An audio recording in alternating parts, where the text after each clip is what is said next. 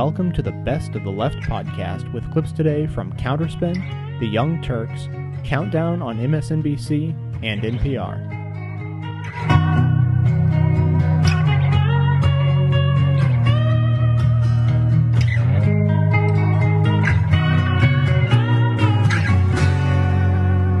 How can you tell the White House is in low water with the press? Well, when reporters start to recast their glowing coverage of George W. Bush. Here's Howard Fineman in a critical column in the March 19th issue of Newsweek. Quote, at Harvard Business School, George W. Bush was what they called a skydecker, a guy who sat in the top back row of the lecture hall to minimize the risk of being called on, close quote. Well, that doesn't sound so good. But turn back to Newsweek's December 25th, 2000 edition. That's back when Newsweek was trying to shore up the public image of Bush after he lost the popular vote and was placed in office by the Supreme Court. Bush's seating arrangement was news then, but listen to how Fineman wrote about it to answer questions about whether Bush had the smarts to be president. Quote, Bush is a quick enough study, and in fact there is a method to his preppy casualness. At Harvard, he was what is still known as a skydecker, a student who chooses to sit in the top row of the horseshoe-shaped classroom amphitheater. Skydeckers sat back and listened, taking in the scene, contributing consensus-building observation from on high. Close quote.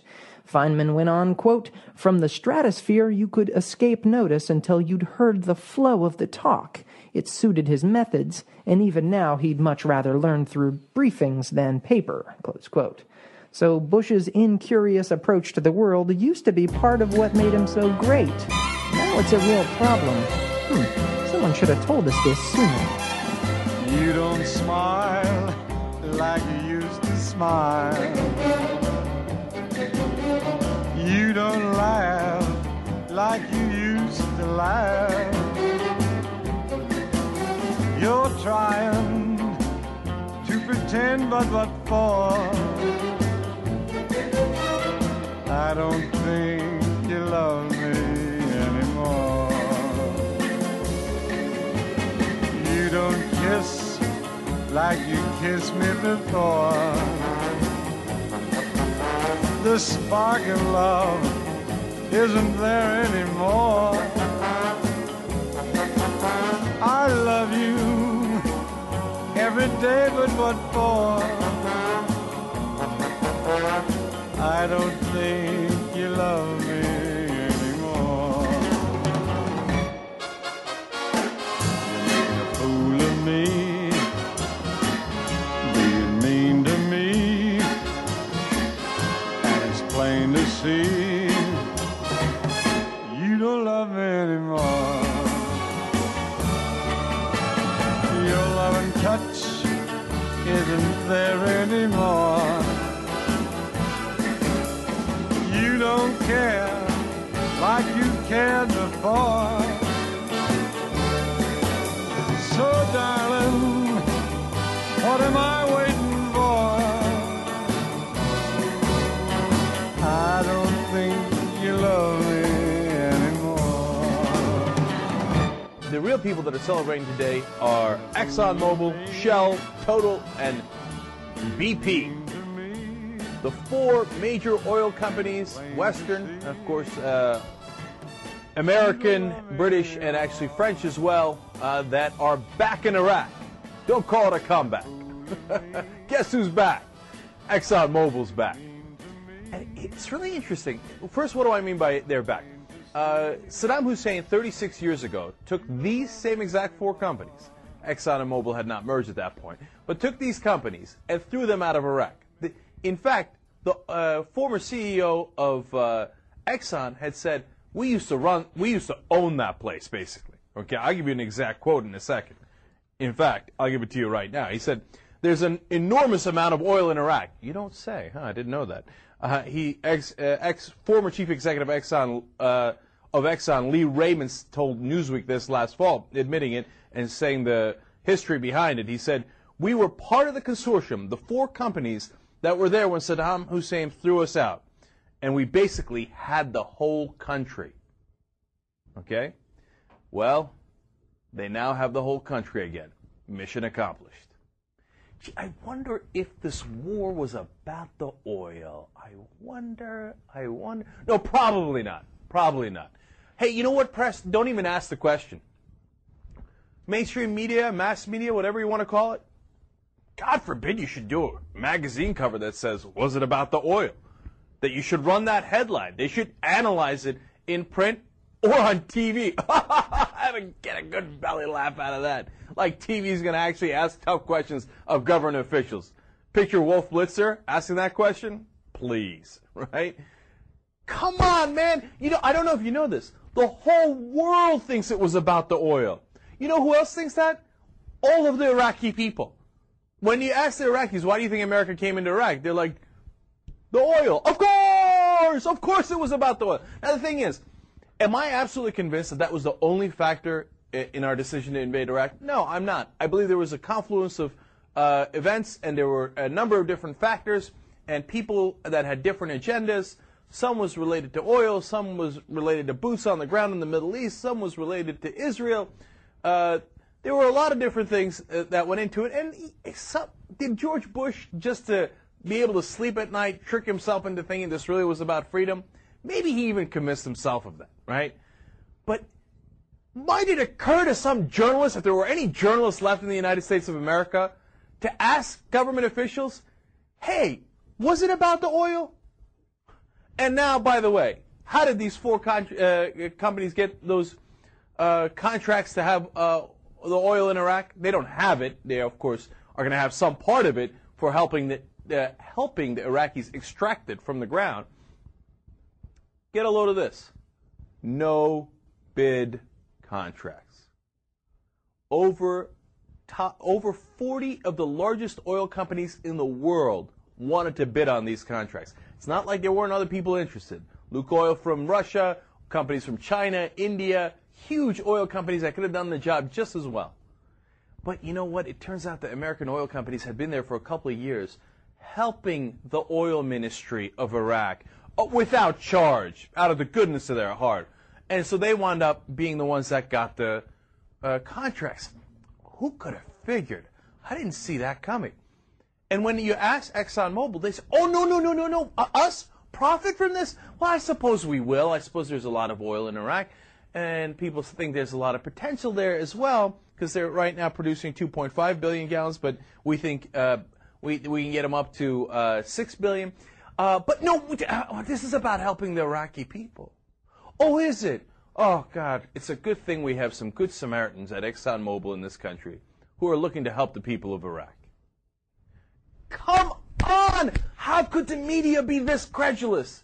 How could they sit there and take this and not write any stories about, hey, maybe this entire invasion and all of these people dying, over 4,000 Americans dying, let alone hundreds of thousands of Iraqis, let alone 40,000 Americans wounded and maimed, and maybe it was about the oil. And they never even said. That's why when you go outside the country and you watch the press from other news outlets throughout the world, it's like eye-opening. I have friends that go to Europe or to other places, and they come back, they're like, do you know what the rest of the world is saying? Yeah, I know. And that's why Lara Logan said on The Daily Show the other day, I can't even watch the U.S. press. It's become a propaganda machine where you're supposed to, the whole point of the press was supposed to question the government, to be a watchdog of the government, not to be a lapdog of the government. Now all they do is they sit there and print propaganda. They view the government as the most credible source they have, when in fact they should treat it as the most skeptical source they have. The government said it, so I don't know what their real aims are. It should be the first thing through the mind of a reporter. These days in America, it's the last thing through the mind of a reporter. Reporter's like, look, this is legitimate. This is credible. It was given to me by the Bush administration. I mean, we don't even do journalism in this country anymore. There are some great outlets that still do it. McClatchy newspapers, wow, they did a 5-part series on all of the detainee abuse and torture we've done. It blows you away. We got to put that up on the website. Amazing set of stories. In fact, the next story I have comes from McClatchy newspapers as well. And the New York Times is reporting on this deal. But, and you know, you're reading the New York Times article on this, you get a sense of a wink and a nod. We think it might be about the oil, but we can't say because that would be, you know, very forbidden in American journalism to suggest that it might actually have something to do with the oil. Shush, shush. You can only kind of hint at it a little bit and then run away, right? But overall, 90% of the media, a horrific job, a terrible job. They talk about lessons learned. What lesson did you learn from the lead up to the Iraq War? So, oh no, we found out it wasn't about the weapons of mass destruction, and it wasn't about links to Al-Qaeda. Really? So then what the hell was it about? Maybe the oil? No, shh. Don't ask the question. Don't ask. Don't ask, don't tell. So now, mission accomplished. ExxonMobil and the rest of them are back in Iraq, sitting on top of the oil, and they got it through no-bid contracts.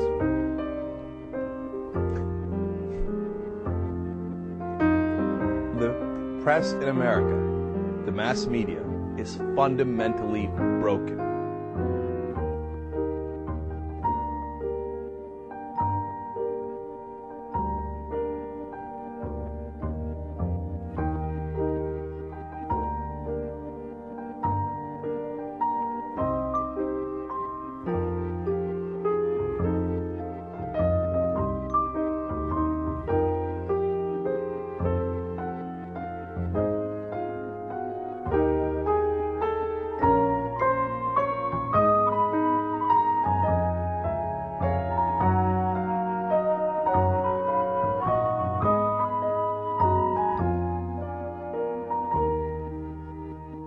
This show is produced with the help of the members of the Best of the Left community.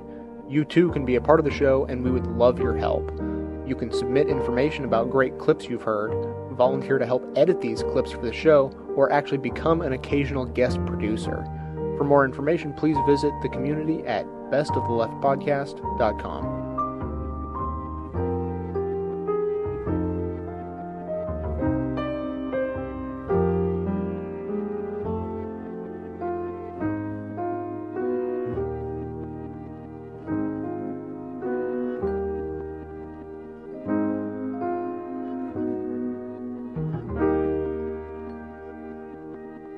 Big media news directors Mark Halperin and John Harris provided an important glimpse into their thinking when they declared flatly, in a book they co-authored, Matt Drudge rules our world. No outlet apart from AP has more power in U.S. newsrooms, the executives declared.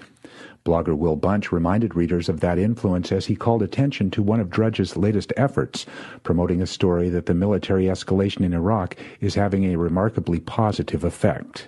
Baghdad security crackdown seriously curbs killings of U.S. soldiers, was the headline on the March 18th piece, but as Bunch demonstrates, it didn't take much to poke holes in that assessment.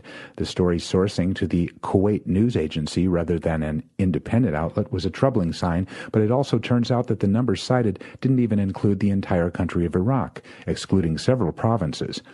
Bunch writes a regular feature on statistics for the Philadelphia Daily News. His search found a number for U.S. troops killed in Iraq more than 4 times higher for the period in question than that cited in the piece Drudge was promoting.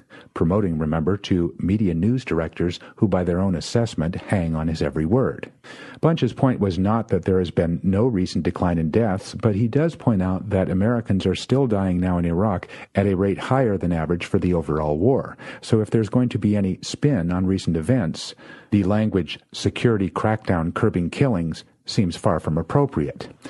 That was the spin for the Washington Post's Howard Kurtz, though. His questioning on the March 18th Reliable Sources show he hosts on CNN must have resonated strongly with those who'd read Drudge that morning.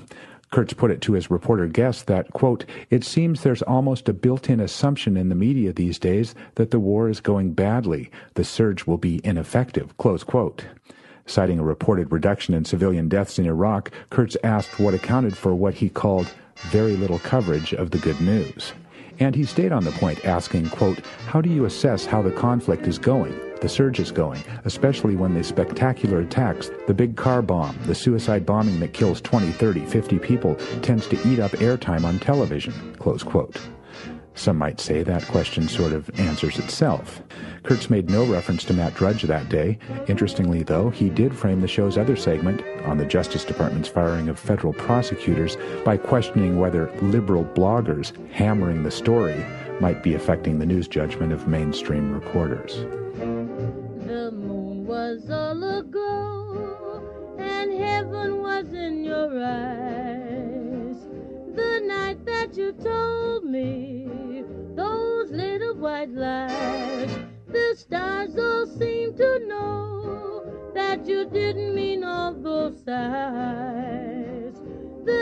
night that you told me those little white lies.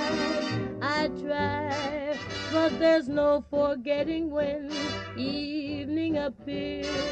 I sigh, but there's no regretting in spite of my tears.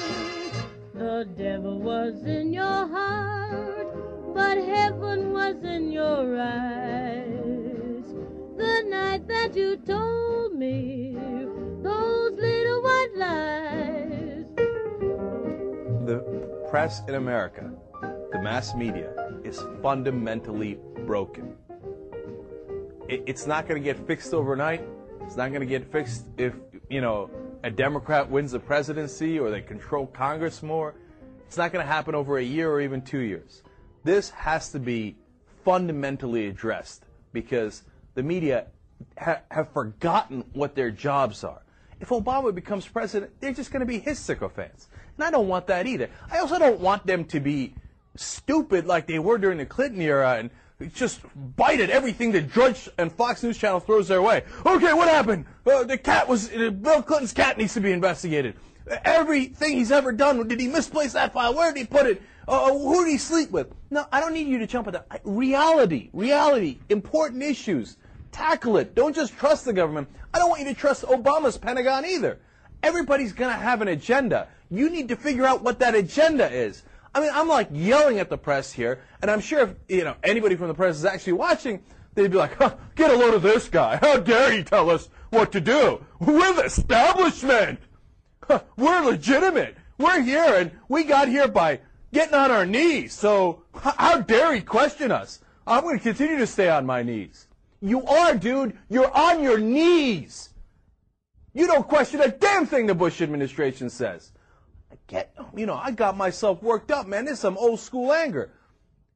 Up and at 'em. Okay, here's story number 2. McClatchy newspapers bringing it to you because nobody else is. You would think this would be a large story. Former Major General Antonio Taguba, who wrote the Taguba Report into the detainee abuse in Iraq, Afghanistan, and Guantanamo Bay, is now coming out and saying the Bush administration committed war crimes. War crimes. No ands, ifs, or buts. Lawrence Wilkerson saying in front of Congress, we'll get to him in a second, that we murdered at least 25 people while torturing them. And other acts, we beat people, electrical shocks, sexual humiliation, cruel practices, stress positions, Palestinian hangings, throwing people off of bridges. A new report by the Physicians for Human Rights identified the same exact problems before. We got a major general saying, the guy who investigated it, saying, we have committed war crimes and people need to be punished for this. Shouldn't this be colossal news? Shouldn't this be on every major newspaper's headlines? Newsweek and Time, shouldn't they run it? Oh my God, the U.S. government committed war crimes. Shouldn't it be leading every single network's news? Shouldn't they spend 5 to 10 minutes on it out of their 22 minutes? If you turn on cable news, shouldn't you be talking about who's going to get indicted for war crimes? And should they get arrested? What should be the punishment? Is it Rumsfeld? Is it Cheney? Is it Bush? Who committed the war crimes? Who did torture in the name of America? Instead, a wall of silence. Because the media, they don't know how to do their job. They've forgotten what their job is. They think their job is to be the secretary for the government. What did you say, sir? Can I take more dictation? What other propaganda would you like me to print for you? And what would feed into Wolf Blitzer's mouth so he can say it on TV? Well, he pretends to be a journalist. The best journalist team or whatever the hell they call themselves on CNN now. Please, you're a goddamn joke. War crimes. This isn't some liberal, whatever, like as if that's a bad word, right? This isn't some opponent of the administration. This isn't some far-flung group. It's the major general who investigated this for the Pentagon saying we have committed war crimes. And not a damn peep. The press in this country is fundamentally broken. They don't know what their job is. They're supposed to be watchdogs. Instead, they're lapdogs. They're pathetic. They don't know how to question the government at all. At all. Especially the people on TV. Listen to what the former chief of staff for Colin Powell says. Okay, he's in front of the House. You think this might make some kind of news? Lawrence Wilkerson, Chief of Staff for our Secretary of State. Listen to what he says. Go ahead.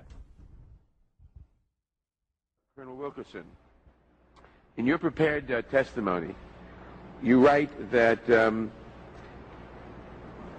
as I compiled my dossier for Secretary Powell, and as I did further research, and as my views grew firmer and firmer, I needed frequently to reread that memo. That is to say, the memorandum of February 7th, 2002.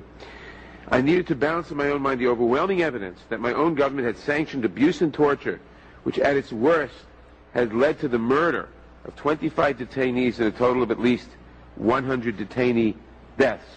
We had murdered 25 or more people in detention. That was the clear low point of the evidence. So your testimony is that 100 detainees have died in detention, and that you believe 25 of those were in effect murdered?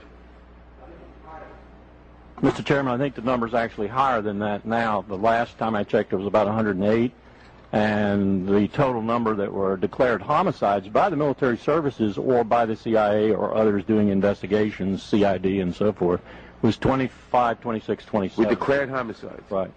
And starting as early as December in Afghanistan.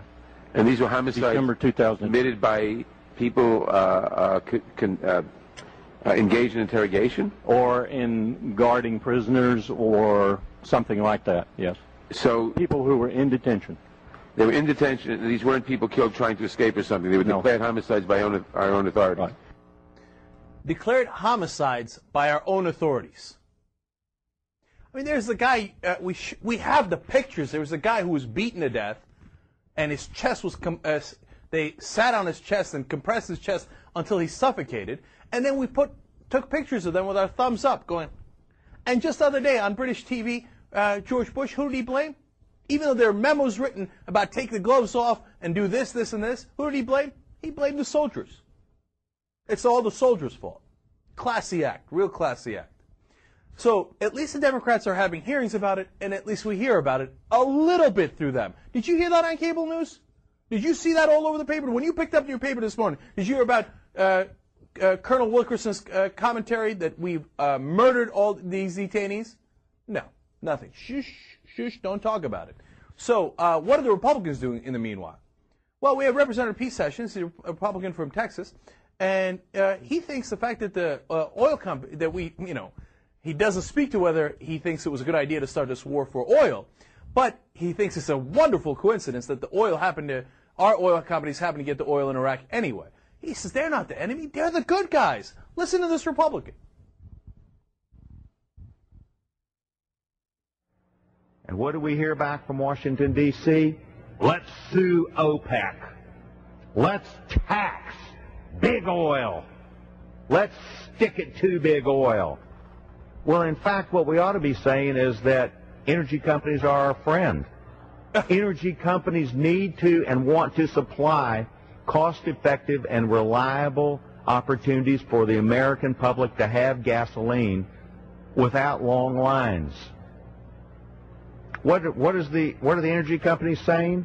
They're saying, please give us the opportunity to go where there is oil or the perception that there's oil and go looking for it and provide it to the American public. It's American security. I love that. Where there's a perception of oil. You think there might be some oil in Iraq? I guess there's a perception about that. And he said, we want to provide it for the American people at a really high markup. That is our desire for the American people. That's what the big oil companies say. Can we not let them help us that way? But there you have it. The Republicans in a nutshell. What? Big oil is our friends. Well, Representative Sessions, you're right about yourself. I'm positive they give you money. You're from Texas. And they're your friends, and they're the Republican Party's friends, but they're not our friends. And they're not doing it to help the American people. They're doing it for their shareholders, which is legitimate. But we need to keep an eye on them because their interest is not in the American people. It's in the bottom line and how much they get paid. Well, the only upside to this is with speeches like that, the Republicans just grab a hold of some more rope and say, all right, tree should we hang ourselves from? Because you know what the American people are in no mood to hear? About how much big oil is looking to help them. And how great an idea the Iraq invasion was, because at least it put big oil in Iraq. Great. Here's some rope. Enjoy yourself.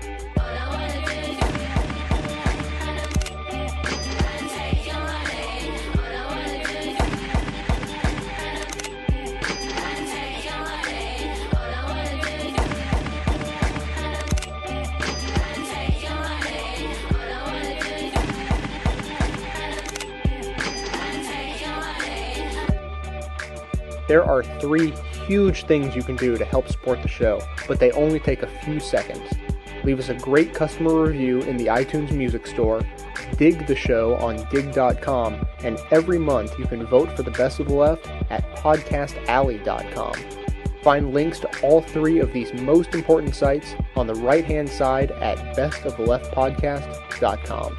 Thanks for your support.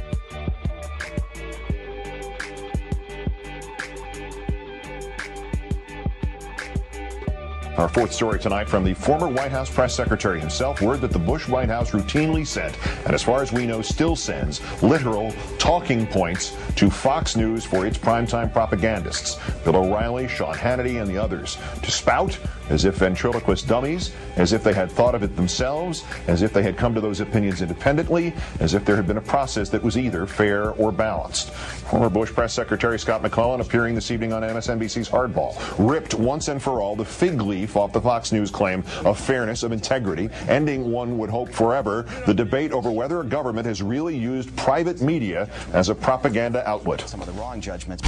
And certainly there were commentators and others, pundits at Fox News that were helpful to the White House. And certainly, certainly we got talking points to those people. Call Sean, call Bill, call whoever. Did you do that as a regular thing? It wasn't necessarily something I was doing, but it was something that we at the White House, yes, were doing, and getting them talking points and making sure they knew where we were coming from. So you were giving them talking points. But I would separate the journalists. That's important. Yeah. You were using these commentators as your spokespeople. Well, certainly. I mean, certainly. I think that happens to both ways when people go on other networks as well that are favorable towards the Democrats and so forth. Nobody's ever fed me any crap like that, so I don't know what you're talking about. Well, you're an independent-minded guy. Thank you. Yeah. But aren't you a little embarrassed by the fact that your White House used a television network which is purportedly fair and balanced as your mouthpiece? I think everybody in this town uses people that are going to be helpful to their cause to try to shape the narrative to their advantage. Again, I would separate the journalists, because the journalists that I worked with were people just like the rest of the White House press corps who were trying to report the news. You wouldn't use Brit Hume as somebody to sell stuff for, but you'd use the nighttime guys. Yeah, I would separate that out, and certainly, and then they'll say that that's because they agree with those views in the White House. Well, they didn't need a script, though, did they? Well, probably not. That Rupert Murdoch put neocons on the air under the leadership of GOP operative Roger Ailes is no secret, but Fox has always maintained, with more or less a straight face, that it was striving for some sort of journalistic objectivity. Over the phone tonight, Scott McClellan told us it was done frequently, especially on high-profile issues, and Countdown asked whether Fox ever gave the White House its desired results. Scott said yes. We asked the White House about McClellan's statements on Hardball. Current Press Secretary Dana Perino said, quote, "I'm not aware of that," and declined to comment further. Let's bring in MSNBC political analyst, Air America radio host Rachel Maddow. Good evening, Rachel. Hi, Keith. Set this in proportion for us. I mean, yeah, it's Claude Rains in Casablanca, but if we knew this, what does this mean? Do you suddenly feel like 4% less paranoid than you did this afternoon?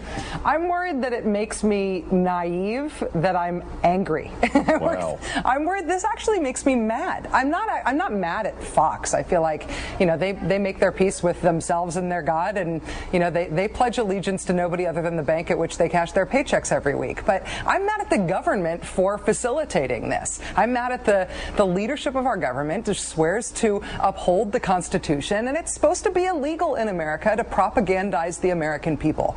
It is supposed to be illegal for our government to covertly choose some sort of press organ that is represented to the American people as if it is a press organ, laughable as that may be, and is feeding us stuff that is actually propaganda from our government. The American government is not supposed to have a state organ in the press that is shoving the stuff down our throats as if it is news. It's not supposed to work this way in this country. country. All right, to McClellan's point, everybody in the business has contacts, friends, etc. in politics, in campaigns, and so on. Your principal outlet, Air America, is openly allied with Democrats and Democratic causes. Explain where the line is between appropriate communications there and how the O'Reillys and the Hannitys and friends and the White House, in this case, cross that line. It's not rocket science. It is 6th grade journalism class level stuff. Don't lie. Be transparent about what it is that you're doing. If you got a statement from the White House, you say, we got a statement from the White House about this today. If you got a statement from the McCain campaign or from the Obama campaign or from your Aunt Millie, you say, Aunt Millie, John McCain, or Barack Obama told us this today. It doesn't even sound bad when you put it that way. You just have to be transparent about where your content comes from. Don't lie. Don't be Pravda. The fact that the White House paid people to echo its opinions and the Pentagon uploaded its own opinions to military guests, and comedian Rush Limbaugh described himself as a water carrier, expressed relief after the midterms in 2006 that he could stop carrying water for the undeserving. But now Fox. Does anyone actually believe the right-wing stuff they spout, or are all they doing just sort of making a buck to keep the masses hypnotized? I don't know if the question is so much about Fox and about the right-wing talk show host, because it's well known, it's well documented that the conservative movement made a deliberate decision to sort of erect a pageant around their conservative media, a sort of pageant of journalism, that they would dress it up like journalism, they would make it look like journalism, they would even call it journalism in some cases, but it would be designed to advance the conservative movement's agenda. And we're seeing it come to fruition in a very monetarily successful way in Fox News, but also in talk radio and a lot of other ways. I don't think that their credibility is the thing that we've learned something new about, or the thing that was even really in question in terms of where the country goes from here. They can do whatever they want. The question is whether or not the elected government of the United States of America will help them and will enable them and will sell it to us as if that's real news. It is one thing for the White House to say, we like what Fox News does, or we like what Rush Limbaugh does. It's another thing for them to use them, as Chris, I think, rightly pointed out to Scott McClellan, to use them as spokespeople without acknowledging that's what they're doing. That's propaganda, and it's supposed to be illegal. There you go. Just for the record, the White House declined to comment. We're expecting Dana Perino's probably waiting for somebody to write her some talking points. They transferred us to Fox. Fox did not return our call. So just for the record, and I wrote all that myself. Rachel Maddow of MSNBC and Air America. Thanks, Rach. Have a good weekend. You too, Keith. Thank you. The Sly Fox Cyclops who locked in the idiot box. The video slots broadcasting Waco, Davidian plots. They own YouTube, MySpace. When this ignorant shit gon' stop? They monopolize the news, your views, and the channel you choose. Propaganda, visual cancer, the eye in the sky, number 5 on the dial. Secret agenda, frequency antenna, Dr. Mindbender. Remote control, soul controller, your brain holder, slave coach, your game's over. What's a Fox characteristic? Slick shit, censored, misinformation, pimp the station, overstimulation. Reception, deception, Comcast, digital Satan. The fox has a bushy tail, and bush tails lies in fox trots. So I don't know what's real. Watch what you watching. Fox keeps feeding us toxins. Stop sleeping, start thinking outside of the box and unplug from the matrix doctrine. But watch what you say, big brother is watching. Watch what you watching. Fox keeps feeding us toxins. Stop sleeping, start thinking outside of the box and unplug from the matrix doctrine. But watch what you say, Fox 5 is watching. The fear factor got you all riled up. Oh, rally, oh, really? No rally needed. I'll tie you up. Network for child predators, setting them up. MySpace pimps and sluts.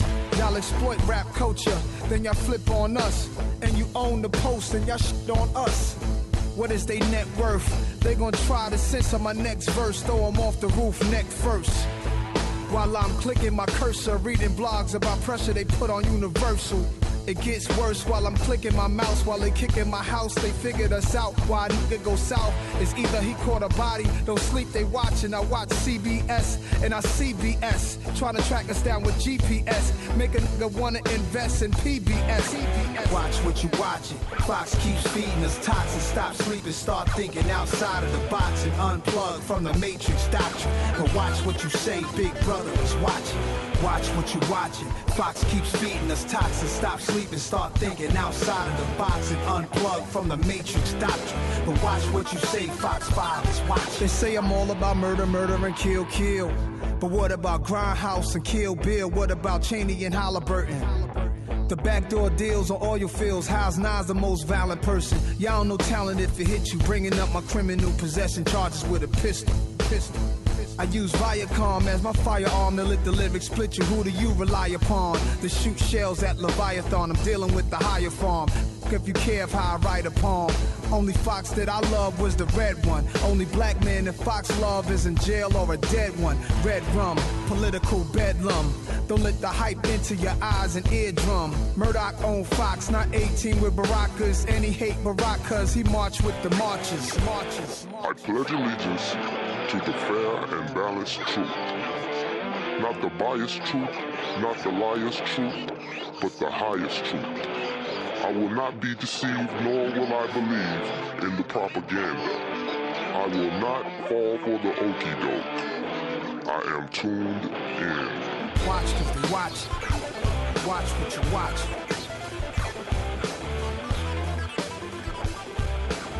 Don't forget now, he's lost the American people. You know, sometimes when you turn on cable news, you don't get that sense. So these days you do, largely, honestly. But sometimes they slip back into Bush is a great guy or whatever. Or it's not that Bush is a great guy. I don't even want to go that far. But they don't give you a sense of the true, absolute outrage of the country. I saw a Newsweek poll just in the last week's issue. In April 10th of 2003, right after the war started, his popularity was 71%. His popularity today, President Bush, is 31%. If you're not, enmeshed in politics, if it's not what you live and breathe and it's not something you do professionally, it's hard for me to explain how big a number 40% is. Okay, losing 40% of the people is enormous. Yeah. Especially in a day and age when we have a divided electorate. When it's nearly 50-50 on everything, right? Or so we're told. So we're told. That's very true, Rick. But to be fair, now in the last couple of presidential elections, it has been 50-50, right? Or so we're told. Or so we're told. We're going right. to the MSM for all of this, I mean, a lot of those numbers are Zogby comes close at times, but even Zogby has to deal with the mechanism of some larger things that take these polls for them. That's true, but let's take those assumptions as true for now, because they're plenty good enough. In a situation like that, for somebody to lose 40% of the electorate, I mean, that is gigantic. To go from 71% to 31%, 31% is horrible. It's a horrible approval rating for a president. And what people don't get is, every once in a while they'll show up a poll because they got to do on the other hand. On the one hand, everybody hates Bush, but on the other hand, there is no on the other hand, so they have to invent one. And the invented one is they'll show the numbers for George H.W. Bush, Truman, Clinton, and other presidents they can find. They'll go all the way back to Calvin Coolidge, et cetera, whenever the popularity ratings were taken, and say, you see, at one point, they all dipped to 33%, so they were kind of close to the president. But those presidents, if you look at it, they all dipped at some point and came right back up. It was like some big scandal or bad piece of news on top of bad piece of news. They dipped and then they came back up. Second-term blues, then they're supposed to bounce right back out. Yeah. Exactly. What they're not telling you is Bush has stayed there for years now. He stayed there for a year and a half. He started there. We fed false numbers about him from the beginning. We had a gut feeling about this pinhead from day one. And so, there is a deep, deep disliking of this president throughout the country. Mm-hmm. And then, you got the right wing talking about how, liberals out of the mainstream or, progressives or moderates or Air America or Democrats or whatever you want to say. And what they've convinced the mainstream media of, and which drives me absolutely crazy, it is the exact opposite of the truth. The truth is he's out of the mainstream. Yeah, that's right. This administration is way out of the mainstream, and they've been out of the mainstream for a long time. The right-wing media is cancer. They are journalistic cancer. They are a tumor to America, and they are killing us every day. They have gotten lots of our American children killed. They are murderers, and one day there'll be an accounting for what these guys did, just like in all the other countries that pulled this stuff. I don't know what kind of accounting there's going to be. I mean, I forget the murder stuff. I mean, I'd like to have an accounting of people just saying, hey, you know what? It turns out Fox News Channel doesn't do journalism. We haven't even gotten to step one, But you still got CNN, MSNBC, ABC, CBS, all these guys pretending that Fox is a real reporting organization. Fox is masturbation for the id. It rewards your worst traits. Everything that is low and petty and cheap and racist about you gets stroked and enlarged. And everything that's noble and good is mocked and shrunk. It's satanic. It's like a devil's coin, that thing. They are truly poisonous. Rick, let me give you one piece of encouraging news. Yesterday we reported a case of the online African-American groups and also colorofchange.org, that's kind of like the Black Move On, asking the Congressional Black Caucus to move their presidential debate off of Fox News Channel. I heard that. Yeah, and it has succeeded. The Congressional Black Caucus, after getting the pressure, initially they were a little reluctant, a little resistant, but by the end of the day, they had reported that they were going to switch the debate to CNN. So we got Fox on the ropes. Look, and if you think this stuff doesn't matter, you're wrong. They take this stuff very seriously at Fox. They're losing their credibility, they're losing their legitimacy, and they're enraged about it. And that's a great thing. Okay? And don't expect them to tell the truth about why. Of now course. Expect, like every bully, punk, monster, enfant terrible, child, brat that they all are, because none of them have a sense of humor that goes past like a sixth grader. So they're all 12-year-olds, and you look at their comedy show, half-hour comedy hour. Oh, please. You've got to get a pipe wrench to twist the knob on the laugh machine to squeak a laugh out of a computer for this show. Yeah, even the computer doesn't want to laugh. Yeah, it's arguing. You press the laugh button, and it's like... Yeah, I don't know about that last one. delete. And that tells you this is a marker point. It's the X in the parking lot mall map of where they're parked in their heads. That's why they let Colbert in.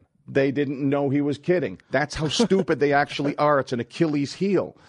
Well, Rick, you're literally right about that. Tom DeLay put up a Colbert Report interview with Robert Greenwald, the man who did the Fox Attacks Black America that was so successful, and one day was successful in this Color of Change story we just told you about.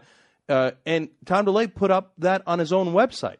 Like, he thought Colbert was being serious. He's like, look, he got Robert Greenwald. They have no idea. They have no sense of humor, and they just don't understand what's happening at all. And they're trying to look like they do now. They're trying to do the fake, hip version of everything, and watching them tangle and tumble over it is kind of interesting. And we can warn them. We're telling you this is what you're doing wrong. Listen to these notes. Make changes. You'll do them wrong because you're not smart enough to do it right. And you can't pay someone to be that kind of smart. There is a place reserved for me and my friends. And when we go, we all will go. So you see, I'm never alone. Oh, there is a place with a bit more time. A few more gentler words, and looking back, we will forgive. We had no choice, we always did. All that we hope is when we go, our skin and our blood and our bones don't get in your way, making you ill. The way they did when we lived. Oh, there's a place in hell reserved for me and my friends. And if ever I just wanted to cry, then I will, because I can.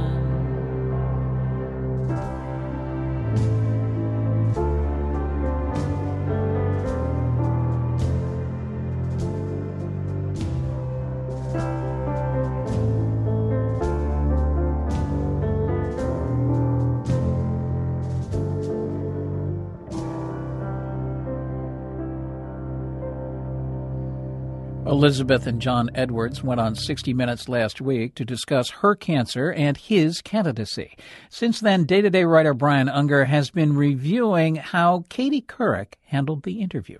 There is still so much confusion over Couric's interview. There are some, in certain circles, who say it was too tough. Others call it fair. And there are even those who suggest Couric's scrutiny was justified, given John Edwards' decision to stay in the presidential race.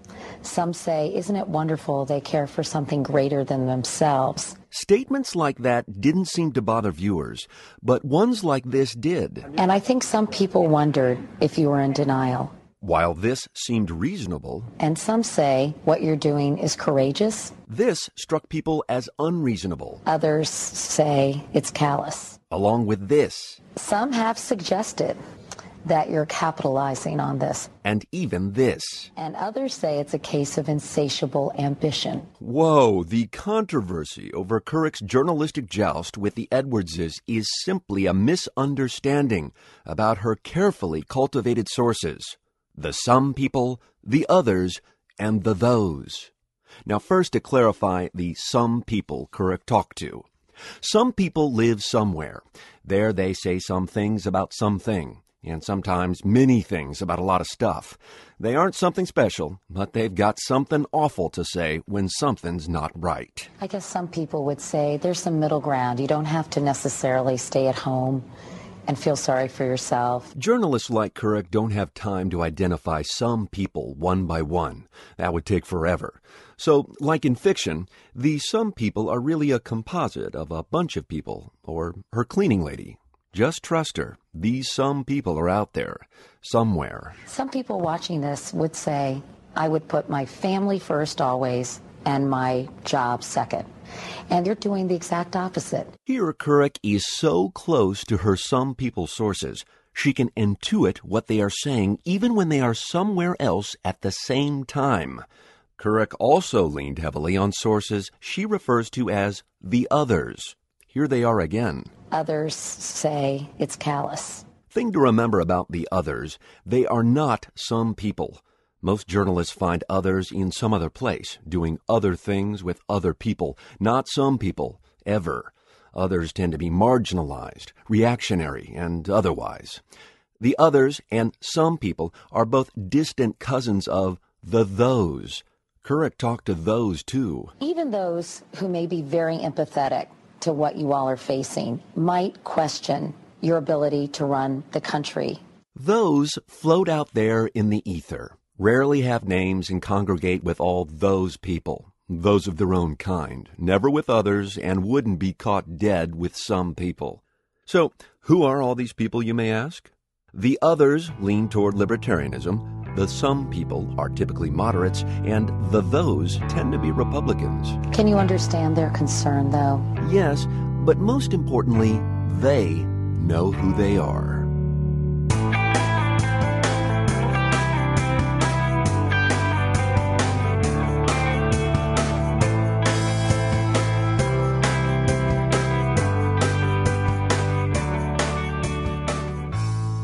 Thanks for listening, everybody. I'm happy to be able to provide you with another show in less than 2 weeks. That's better than average for how we've been doing recently. I mentioned last time that we had some exciting news in the works, ways that's going to make the show run better, make it easier for people to help. That's still in the works, seeing as everyone on the show, everyone working behind the scenes here does it all in our spare time outside of our full-time jobs. It's taken us just a little while to get the website updated with new information and details and whatnot to make it very easy and clear for everyone to understand. So keep your ears peeled and check out the website if you like. I will be making an announcement soon about the website being updated with some new information, and you'll be able to check it out then. In the meantime, we have a few shows in the pipeline, and so no worries, we're not going anywhere. We're going to be going strong here real soon. So if you would please help us out, help promote the show, as we always ask. Just do what you can. Take a few minutes. Vote for us at podcastalley.com and leave us beautiful fawning reviews in the iTunes Music Store, that sort of thing. Check out the website and check out all the ways that you can help support the show. It only takes a few minutes and really helps us out, gets new listeners involved, and As you all know, there's an election coming up, trying to reach as many people as possible, obviously. So help spread the word about the show, and it'd be greatly appreciated. I would just like to give you a heads up, and I'm going to continue to be giving you a heads up about this. The podcast awards are coming down the pike soon. They're barreling right down on us. I don't have the start date in front of me at the moment, but what will be happening is there will be a nomination period, which will go for a certain amount of time, I believe 1 week, and then a voting period, which will go for, I believe, again, 1 week following nominations. So I just want to get that in your heads, starting now and coming soon.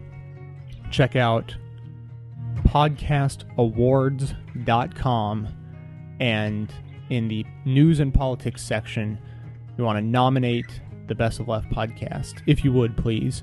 And so that'll be coming up soon. Check their website for the exact day that it'll start, and you can better believe that I will be reminding you in the weeks to come. So exciting stuff. You know, the very first year Best of Left podcast was in existence, we did get nominated and moved on to the voting portion of the awards, and it was very exciting. We're a brand new show, and you know, very small and new, but the fans were aggressive enough that they helped us get into the voting category. And then we got slaughtered by a nationally syndicated radio show who won. And I think has won every year since then, but I'm not 100% positive on that. But anyway, just getting nominated, you know, they say it's an honor to be nominated, which is nice, but it just raises your profile anyways, and people find the show just by looking at the nominations. So that's always nice too. All right, that's it for today. My name is Jay. This has been the Best of Left podcast, coming to you from bestofleftpodcast.com. Oops, very important postscript. I forgot to mention this episode was produced by our fantastic guest producer, Awesome, who's done fantastic work for us in the past. I was very happy to be able to put him back to work again, and so we look forward to more outstanding shows from him in the future. And now we're done. It's now black and white, 'cause you took apart a picture that wasn't right. Pitch burning on a shining sheet, the only maker that you wanna meet. A dying man in a living room, whose shadow paces the floor, will take you out any open door. This is not my life, it's just a fond farewell to a friend.